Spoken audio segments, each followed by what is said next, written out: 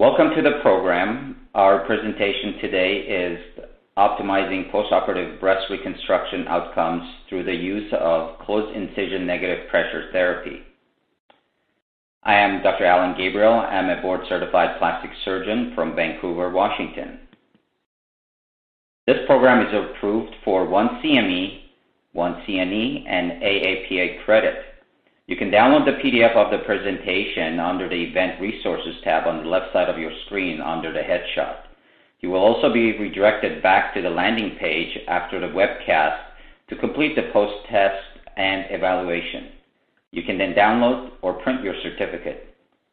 The program is provided by North America Center for Continuing Medical Education, an HMP company, as well as this program is supported by an educational grant from KCI USA. Learning objectives are listed here, and we're going to be evaluating the data surrounding the closed incisional management therapy, as well as understanding why this particular therapy is so beneficial in breast surgery. And we're going to take you through the evolution, how we got to this point. We're truly raising the bar in breast surgery. We've come a long ways in the types of reconstruction and type of mastectomies that are being performed. From a nipple-sparing mastectomy now, implant-based reconstructions were able to achieve optimal results in aesthetically pleasing breasts.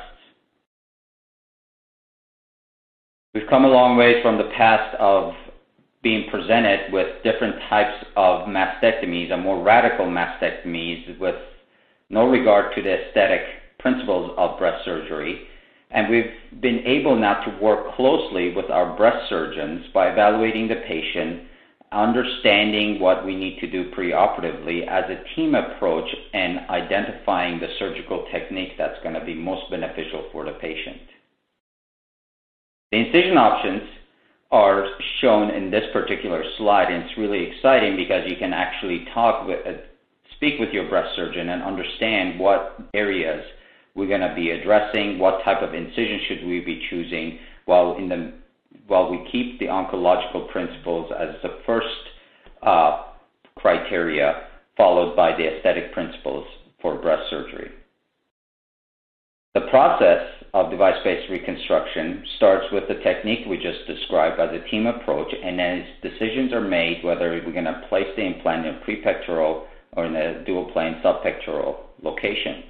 Next, the devices are chosen, whether an expander or an implant, and lastly, a soft tissue support, whether bioabsorbable mesh, latissimus flap, or even ADMs are utilized.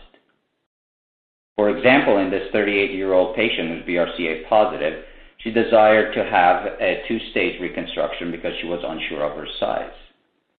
Following bidimensional principles with a base width of 13 centimeter, team approach to the technique was utilized. A prepectoral reconstruction was performed in this patient with an expander that's slightly narrower than the final implant size, in this case a full height expander of 12 centimeters. The patient was then taken to the operating room, and in this video you can see during the second stage the incorporation of the products that were utilized during the first stage of the reconstruction. It is exciting to see that what it's been done during the first stage has also completely revascularized during the second stage as seen here. Following the expander removal, the implant is placed with betadine soak with a no-touch technique, and this is utilized to ensure that there's minimal contamination around the peri-implant pocket. In addition, fat grafting is performed in patients that are in need of additional cells and additional soft tissue thickness, and this is done at times during the second stage or third stage of the reconstruction. And you can see the difference in this patient with a prepectoral reconstruction. This is a patient now with a round, smooth, form-stable implant of 450 cc's and fat grafting ×1 at 12 months following her reconstruction. All these concepts were brought together and revolutionized by Dr. Patrick Maxwell as the bioengineered concept. This particular concept involves form-stable implants, ADMs, as well as cells. Implants are very cohesive devices, regenerators that can vascularize and support the implant pocket, and the cells that further enhance the soft tissue as well as the aesthetic look of the breast. When mastectomy is performed, sometimes skin is also removed. And when skin is removed, the goal is to replace like tissue with like, and that's why cells are utilized, biologics are utilized to further support the implant pocket, because our goal is to address all layers and replace like tissue with like.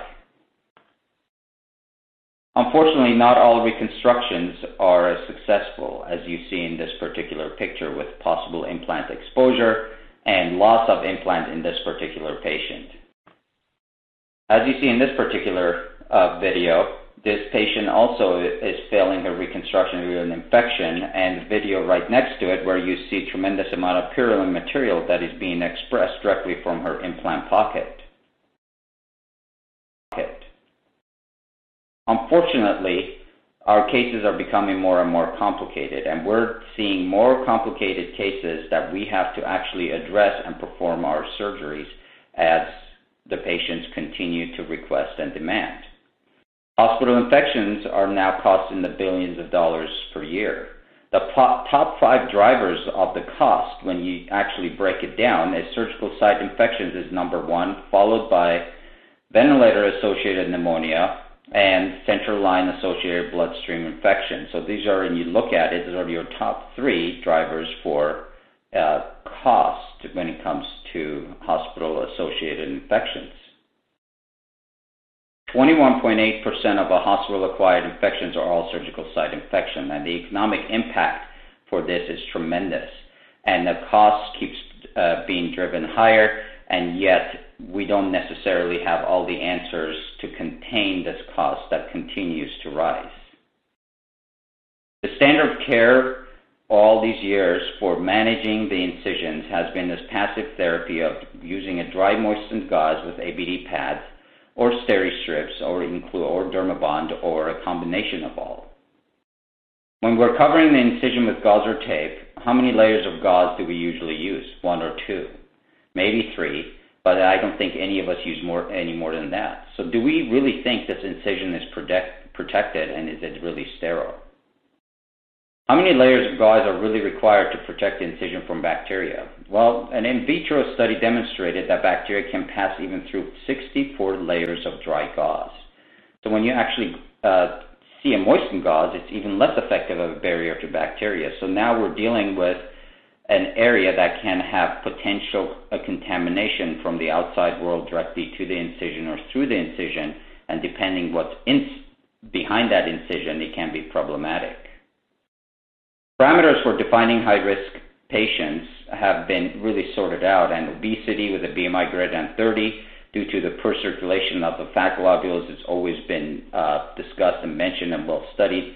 Diabetes, as long as it's controlled, is still a high-risk patient. However, a poorly controlled diabetes, it's even of a worst of a candidate for any type of elective surgical procedure, given the fact that the A1C any A1C more than 7.5% can actually have deleterious effects to healing. History of smoking, we all know what smoking can cause with the collapse of the microcirculation, and really immunosuppression with the medications that are being utilized now with the advances in medicine and tremendous amount of immunosuppressive medications that are on the market can have deleterious effects to our healing. Malnutrition, well-studied, neutropenia, preeclampsia all have negative effects to wound healing in patients. So optimizing these patients is our most important factor prior to any type of surgery. And even the protocols that we utilize for lowering the risk that have been published guidelines by the CDC and the NIH includes the preoperative hair removal, clippers, the IV antibiotics that are utilized in the perioperative period, the antiseptic techniques that are utilized, our surgical techniques have even improved. Pre- and post-operative glycemic control is crucial, and most importantly also keeping the patient warm. All those factors over the years have evolved, and that's what we utilize now. However, the risk still remains high. Despite all these advances, surgical site occurrences and infections occur. We all have had them. We experience them, unfortunately, and we do everything we can to learn from them and move forward in our patients. Goals of wound treatment are clear. We need to create an environment that's conducive to normal healing. So the immune system has to be able to mount an immune response. And of course, the medical problems have to be addressed and treated. So all the comorbidities that we were mentioning, they have to be optimized to allow for the wound healing cycle to continue to normal healing. Unfortunately, however, there are impediments to healing: edema, infection or colonization, paucity of tissue, previous scar or trauma, all of which can minimize the blood flow to the area and really lead the wound to a very hypoxic state. Hypoxia leads to the deleterious effects in healing that we see, given the fact that there is no blood flow that is reaching the areas of healing that need to allow the patient to heal. When we look at the original studies from Marquas, the negative pressure wound therapy studies showed that fourfold increase in blood flow as compared to baseline, as you see on the left side. And when this was compared to 400 millimeters of mercury, there was a negative impact of blood flow. So increasing the blood flow of negative pressure fourfold was exciting to see, and that really has evolved and utilized over the years, and we continue to see that in our wound cases, and now we're utilizing the same principles in incisional management. Can improved blood flow really around the incisions minimize our complications in these high-risk patients? That is, I think, one of the biggest questions.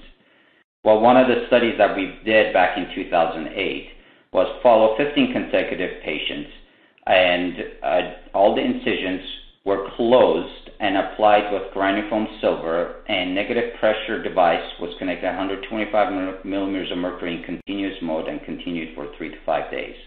The inclusion criteria for this particular study included minimum of 3 risk factors that included BMI greater than 35, uncontrolled diabetes, peripheral vascular disease, smoking, history of radiation, patient was on steroids, or malnourished measured by albumin and prealbumin. So these are really the high-risk patients that we were trying to understand if improving the blood flow would help. All these patients completed their treatment successfully. Surgical incisions range from abdominal, chest, and lower extremity incisions. 2 patients developed seromas requiring the in-office aspirations, which all resolved with untoward sequelae, and there were no returns to the operating room and no wound breakdowns, and there were really no other complications seen. This is one of the patients after a large paniculectomy that was performed in this patient and post 6 months following her healing. And it was exciting really to see that all these patients were doing well, and yes, maybe the blood flow around the area was helping us heal these wounds. Well, the incisional management system or therapy provides the surgical incisions that manage by delivering this 125 millimeters of mercury.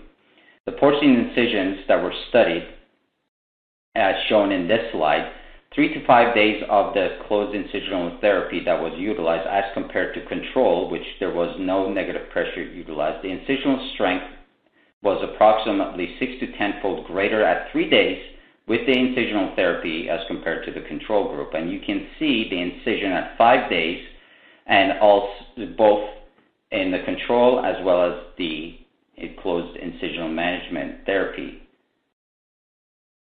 The important thing here is to really notice the healing potential that has taken place in 5 days on the bottom picture where the negative pressure was applied as compared to the upper picture where you can still see some edema present around the peri-wound area.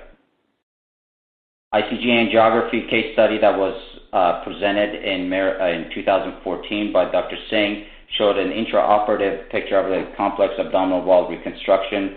You can see the perfusion that is present intra-op and then post-op day 5 with the application of closed incisional therapy device.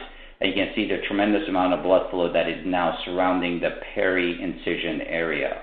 And this is one of the most exciting things to visually see how well this device is performing went over an entire wound. When you look at specifically this particular case, this is a complex case of a 65-year-old female with recurrent breast cancer, history of radiation that is in need of an en bloc resection. These are complicated cases, complex irradiated field. This particular patient underwent the en bloc resection. You can see that the defect that is present here on this left chest wall. This particular patient required an aggressive coverage and a large latissimus flap that was needed to cover this defect that was present. This patient needed additional therapy. Therefore, healing this patient was utmost important for us to get her to the next stage of her treatment phase. However, at time of closure, you can see the tremendous amount of tension that it's present now at the peri-wound area. You can see the blanching. You can also see the wounds are barely held with heavy nylons as well as staples. At this point, from what we know from our experience with the negative pressure therapy, a decision was made to move forward with adding negative pressure directly to this incision. And this was one of our early cases while we were still understanding how this therapy was working. So tight closure equals hypoxia. We just discussed what hypoxia can do to wounds as well as incisions. So therefore, a 20 centimeter peel in place was directly applied over the area, and the patient was brought back for removal on post-op day 7. You can see the imprint of the device that was present, and you can see the healing that has taken place. There's a scab around the heavy nylon sutures that are present. Those were removed. The JP drains that are present, that were away from the area of placement. It's important to make sure that the JP drains are always far away from the area where the device is going to be placed.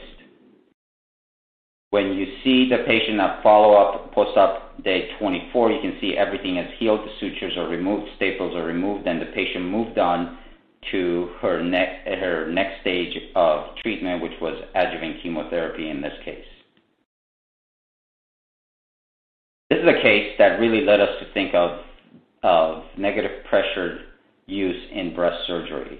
It's a 52-year-old male that presented 12 months post-distal tibial open reduction internal fixation with an infection of his hardware.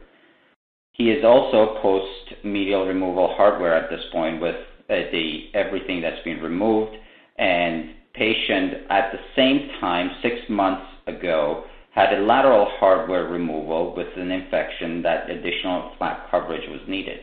Now with this patient, preparing this patient for surgery would be utilizing the irrigating negative pressure device and planning for coverage. This patient has a one vessel inflow, is a smoker, diabetic, and really has no additional tissue that we can utilize except for what is present there. So we took the patient to the operating room, tried to make it as simple as possible by a rotational flap and covering the donor side with bilaminated skin substitutes. However, you can see the failing flap that's present there. Knowing that this patient did not have too many other options and one vessel inflow, the decision was made at this point to cover it and have an opportunity to discuss with colleagues and return for another planned operation. You can see the cover included the negative pressure incisional device as well as a regular granite foam over the donor side. This was continued for 7 days, and when the patient was brought back to the operating room for an official debridement, the thought here was really the patient needed an adult debridement. There's no way this flap would be alive. I thought for sure we would be debriding this case. You can see the JP drain that was sitting under the flap. At time of removal, 7 days post device removal in the operating room, you can see the entire flap is viable. Well, this may come as a surprise to all of you, it did to me. How come was this flap really viable? What happened here that this flap survived? I was ready to debride this patient. As you see, we're in the operating room. So if something was working that well, I really at this point no good answers except for excitement. So the patient was covered again with the same principle and protocol and sent home with an outpatient negative pressure device and followed up again in 14 days. And you can see the flap has continued to do well. At this time, sutures were removed. Patient underwent an uncomplicated course with split thickness skin grafting. You can see it's 6 weeks post-op, followed by 12 months post-op, completely healed and active on a very complex patient with one vessel inflow. This is what really helped us understand what was happening at the flap level, maybe at the surface level, that we can maybe now apply this in our breast reconstruction patients.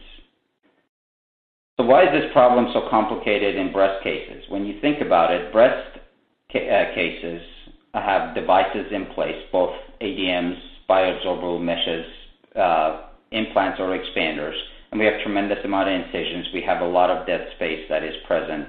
So there's a tremendous amount of already triggers that can lead to major complications. So when we go back to the process of device-based reconstruction, as we discussed the technique, device, and the soft tissue support, I think one thing we need to add to complete this device-based process is the incision management. The incision management is as critical as the technique, device, and soft tissue support selection, because this is what will finalize our device-based reconstruction. When you look at compromised mastectomy flaps, well, it could be due to inherent comorbidities or could be iatrogenic risk factors, both of which will make the reconstruction at risk for seroma formation and incisional contamination. And this will eventually lead to some infection or reconstructive failure in a particular patient. Specifically, when you look at prepectoral reconstruction, you have a mastectomy flap that is directly above your device.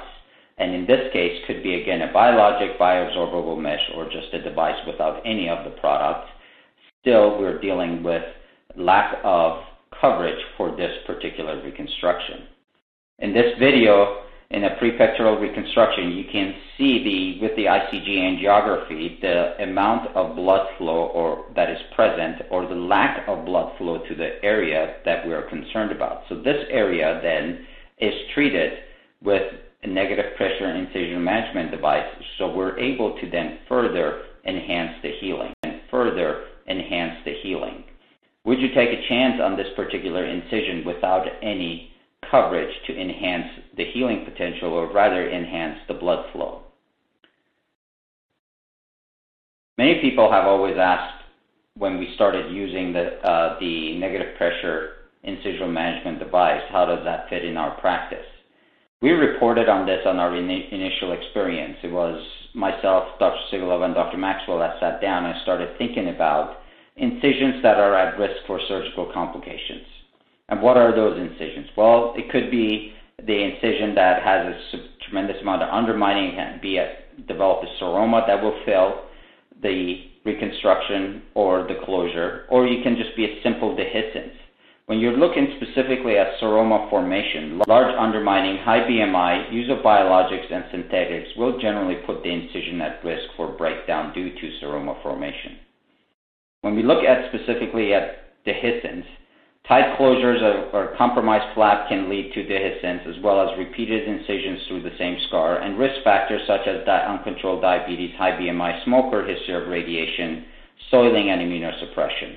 Those are some of the things that we believe that have the potential to increase our risks for the incisions to lead to surgical complications. And then when we really think about it, where does this really fit in our breast practice? Well, everything we just reviewed also fits in our breast practice. Doesn't have to be only related to non-breast procedures. All these important points that are mentioned under seroma formations and dehiscence can be related to a device-based reconstruction that can have complications. When we started utilizing negative pressure incision management device, our first experience that we reported along where to use this device in patients, we looked at 13 consecutive patients. You see the comorbidities that are listed here, as well as the average BMI. But one of the most important things that we saw was the number of days that the drain was in this patient. And you can see the amount of days that the negative pressure was on was 3 to 5 days, and then the average number of days with drains were anywhere from 6 to 12. That was a lot less as we had seen historically in our reconstruction patients. So that made us think there's something going on in these patients with the device that we're utilizing, that we're seeing less drain output in all of these patients. Now we can see that incisional management device really improved our drain output. That was compared to our historical controls. However, were we able to salvage flaps at this point? And these are some images from ICG angiography, and we really started following this and capturing them intraoperatively and comparing them to what we were seeing postoperatively. Here's a patient that we're planning for a skin-reducing mastectomy and immediate prepectoral reconstruction. This is a patient at post-op day 7 with removal of the negative pressure incisional management device. And when we compare it to the ICG angiography images from the operating room, you can see the healthy flaps that are present at post-op day 7. These areas are marked in the operating room and covered with the negative pressure incision management device. So we're able now to see directly in the clinic how these flaps are doing following removal of the device. And when you look at a contralateral breast, you can also see that there is healthy flaps that are present at time of the device removal.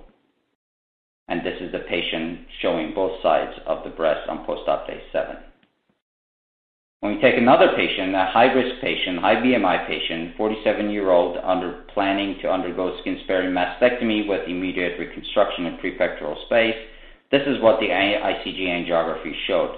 This is pretty scary when you see it in the operating room, and now the area is being marked, and we're hoping at this time we can salvage it. I do believe that we can salvage some of these flaps that are questionably compromised. However, once there's a completely compromised flap, it's hard to say if they're ever salvageable. But these flaps are getting some blood flow, and there's small areas that need to be addressed. You can see in videos both on the left and right side, we have compromised flaps that need to be addressed. You can see the pen now that is completely marking out the area, so we can then follow this clinically in our clinic following the removal.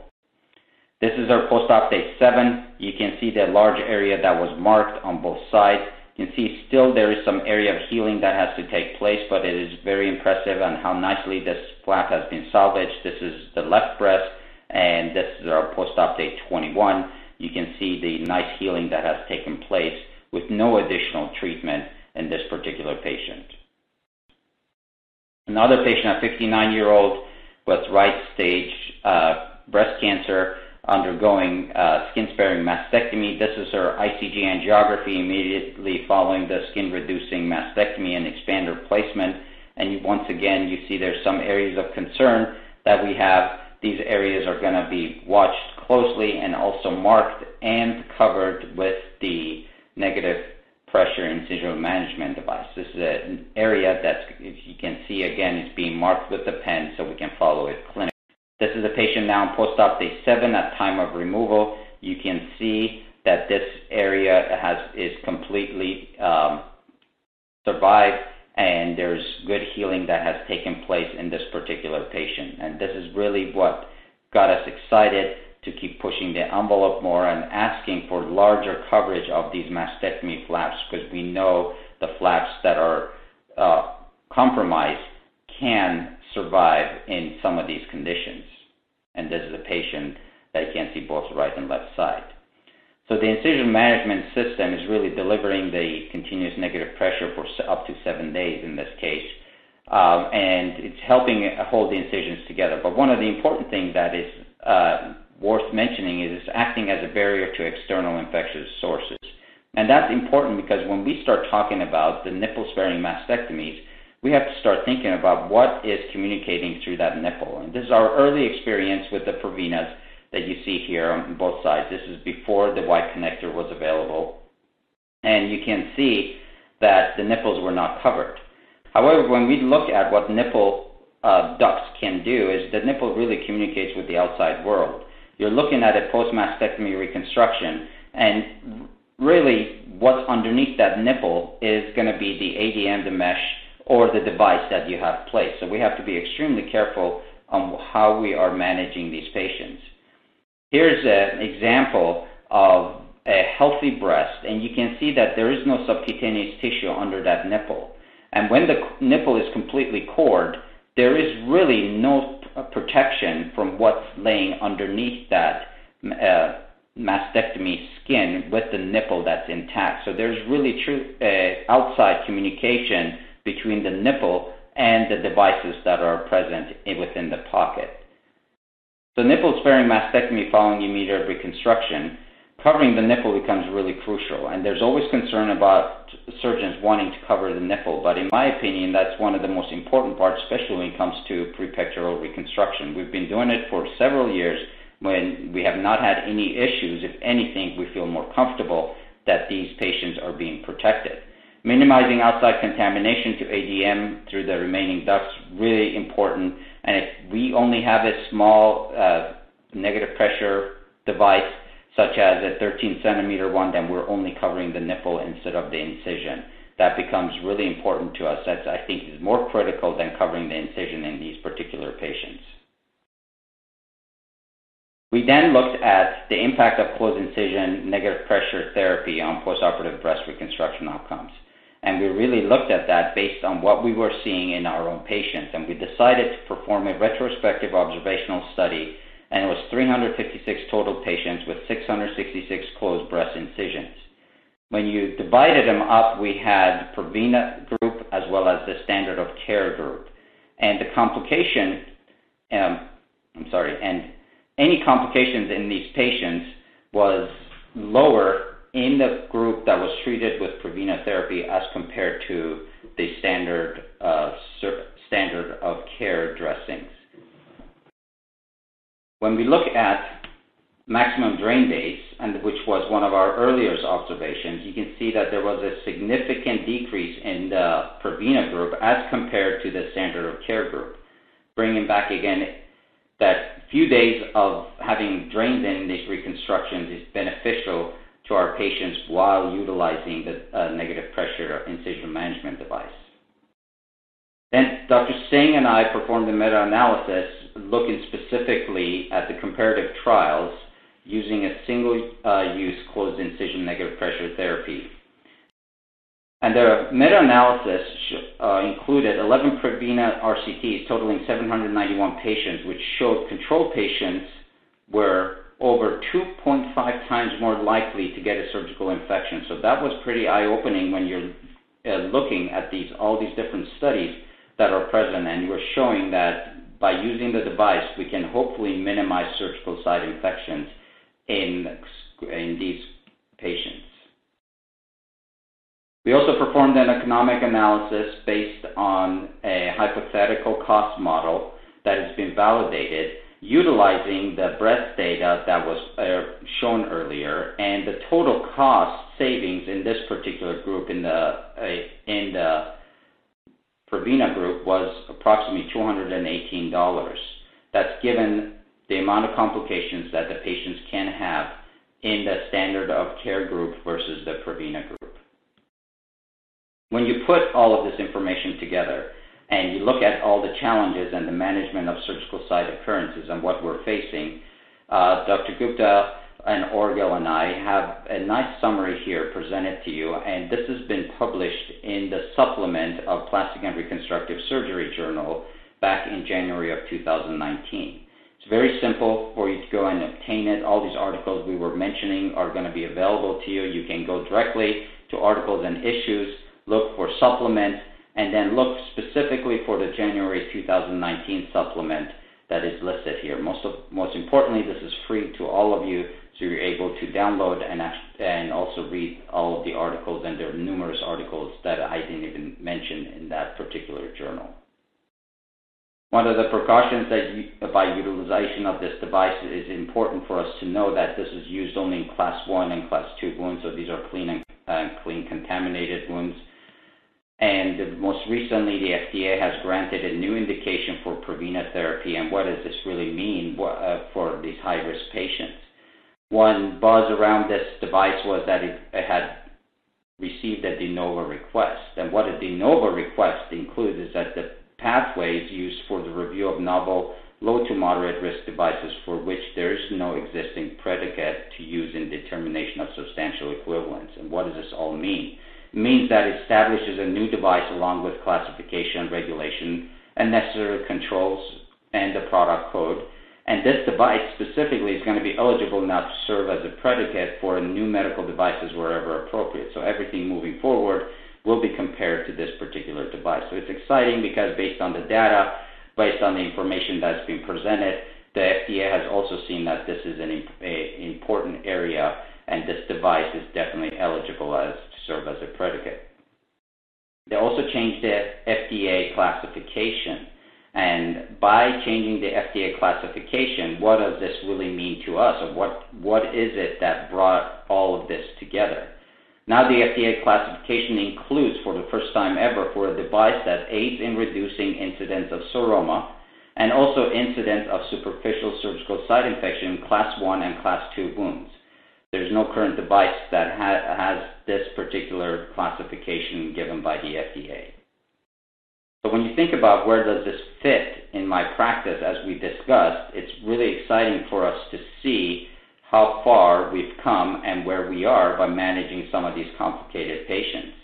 Here we have a 39-year-old with right breast cancer, BMI of 62. Patient's hemoglobin A1C is 5.6. Generally, when we're looking at these patients, a team approach, we evaluate all the comorbidities, and we look at how we're going to plan this operation with our breast surgeon. If this patient's hemoglobin A1C was greater than 7.5, this patient would not have reconstruction until she's optimized to have the particular surgery. So would we offer reconstruction at all for this patient?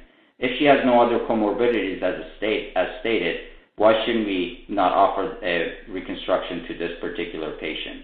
This is an intraoperative view of the patient. You can see the large breasts that are present in the picture.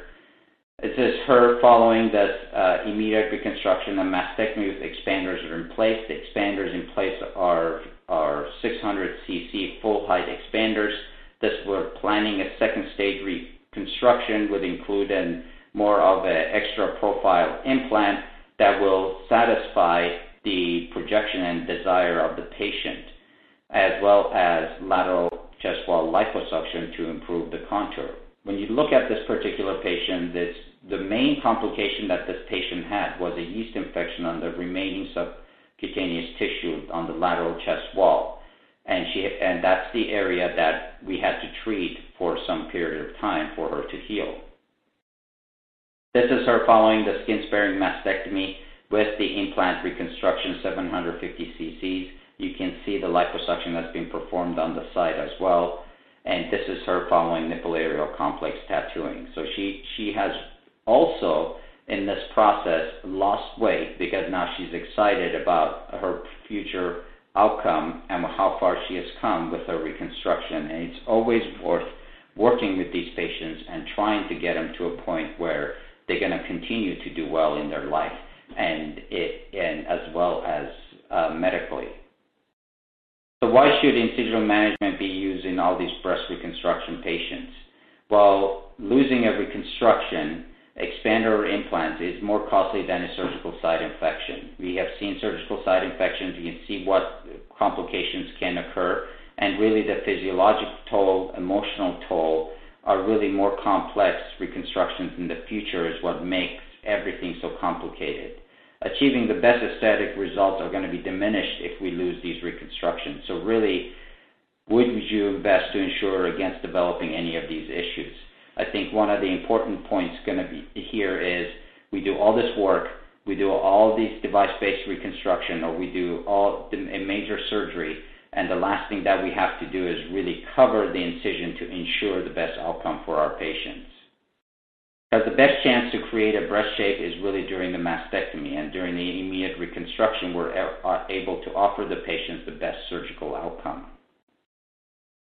And the process of device-based reconstruction, as we described earlier, includes the techniques of both type of mastectomy, where is the device placed, what type of devices have been chosen, what type of soft tissue support, which includes bioabsorbable mesh, a flap, or an ADM that's utilized.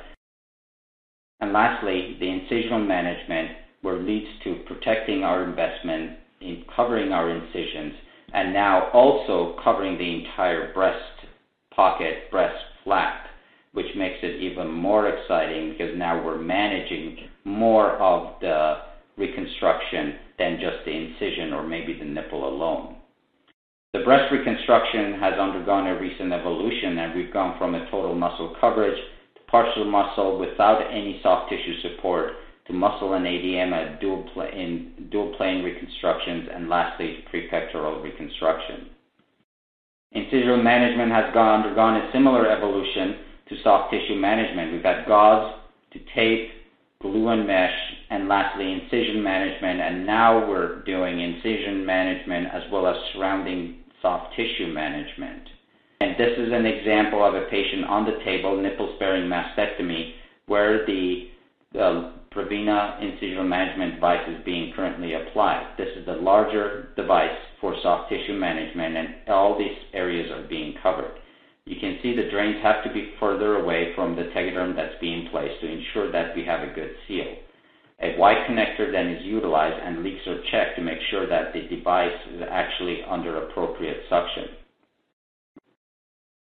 As you see in this particular video, the device with the wide connector was connected to wide suction. You want to kink both tubings to make sure there is adequate suction, adequate seal, followed by detaching it from the wall suction and then connecting it to the tubing directly over Prevena Plus.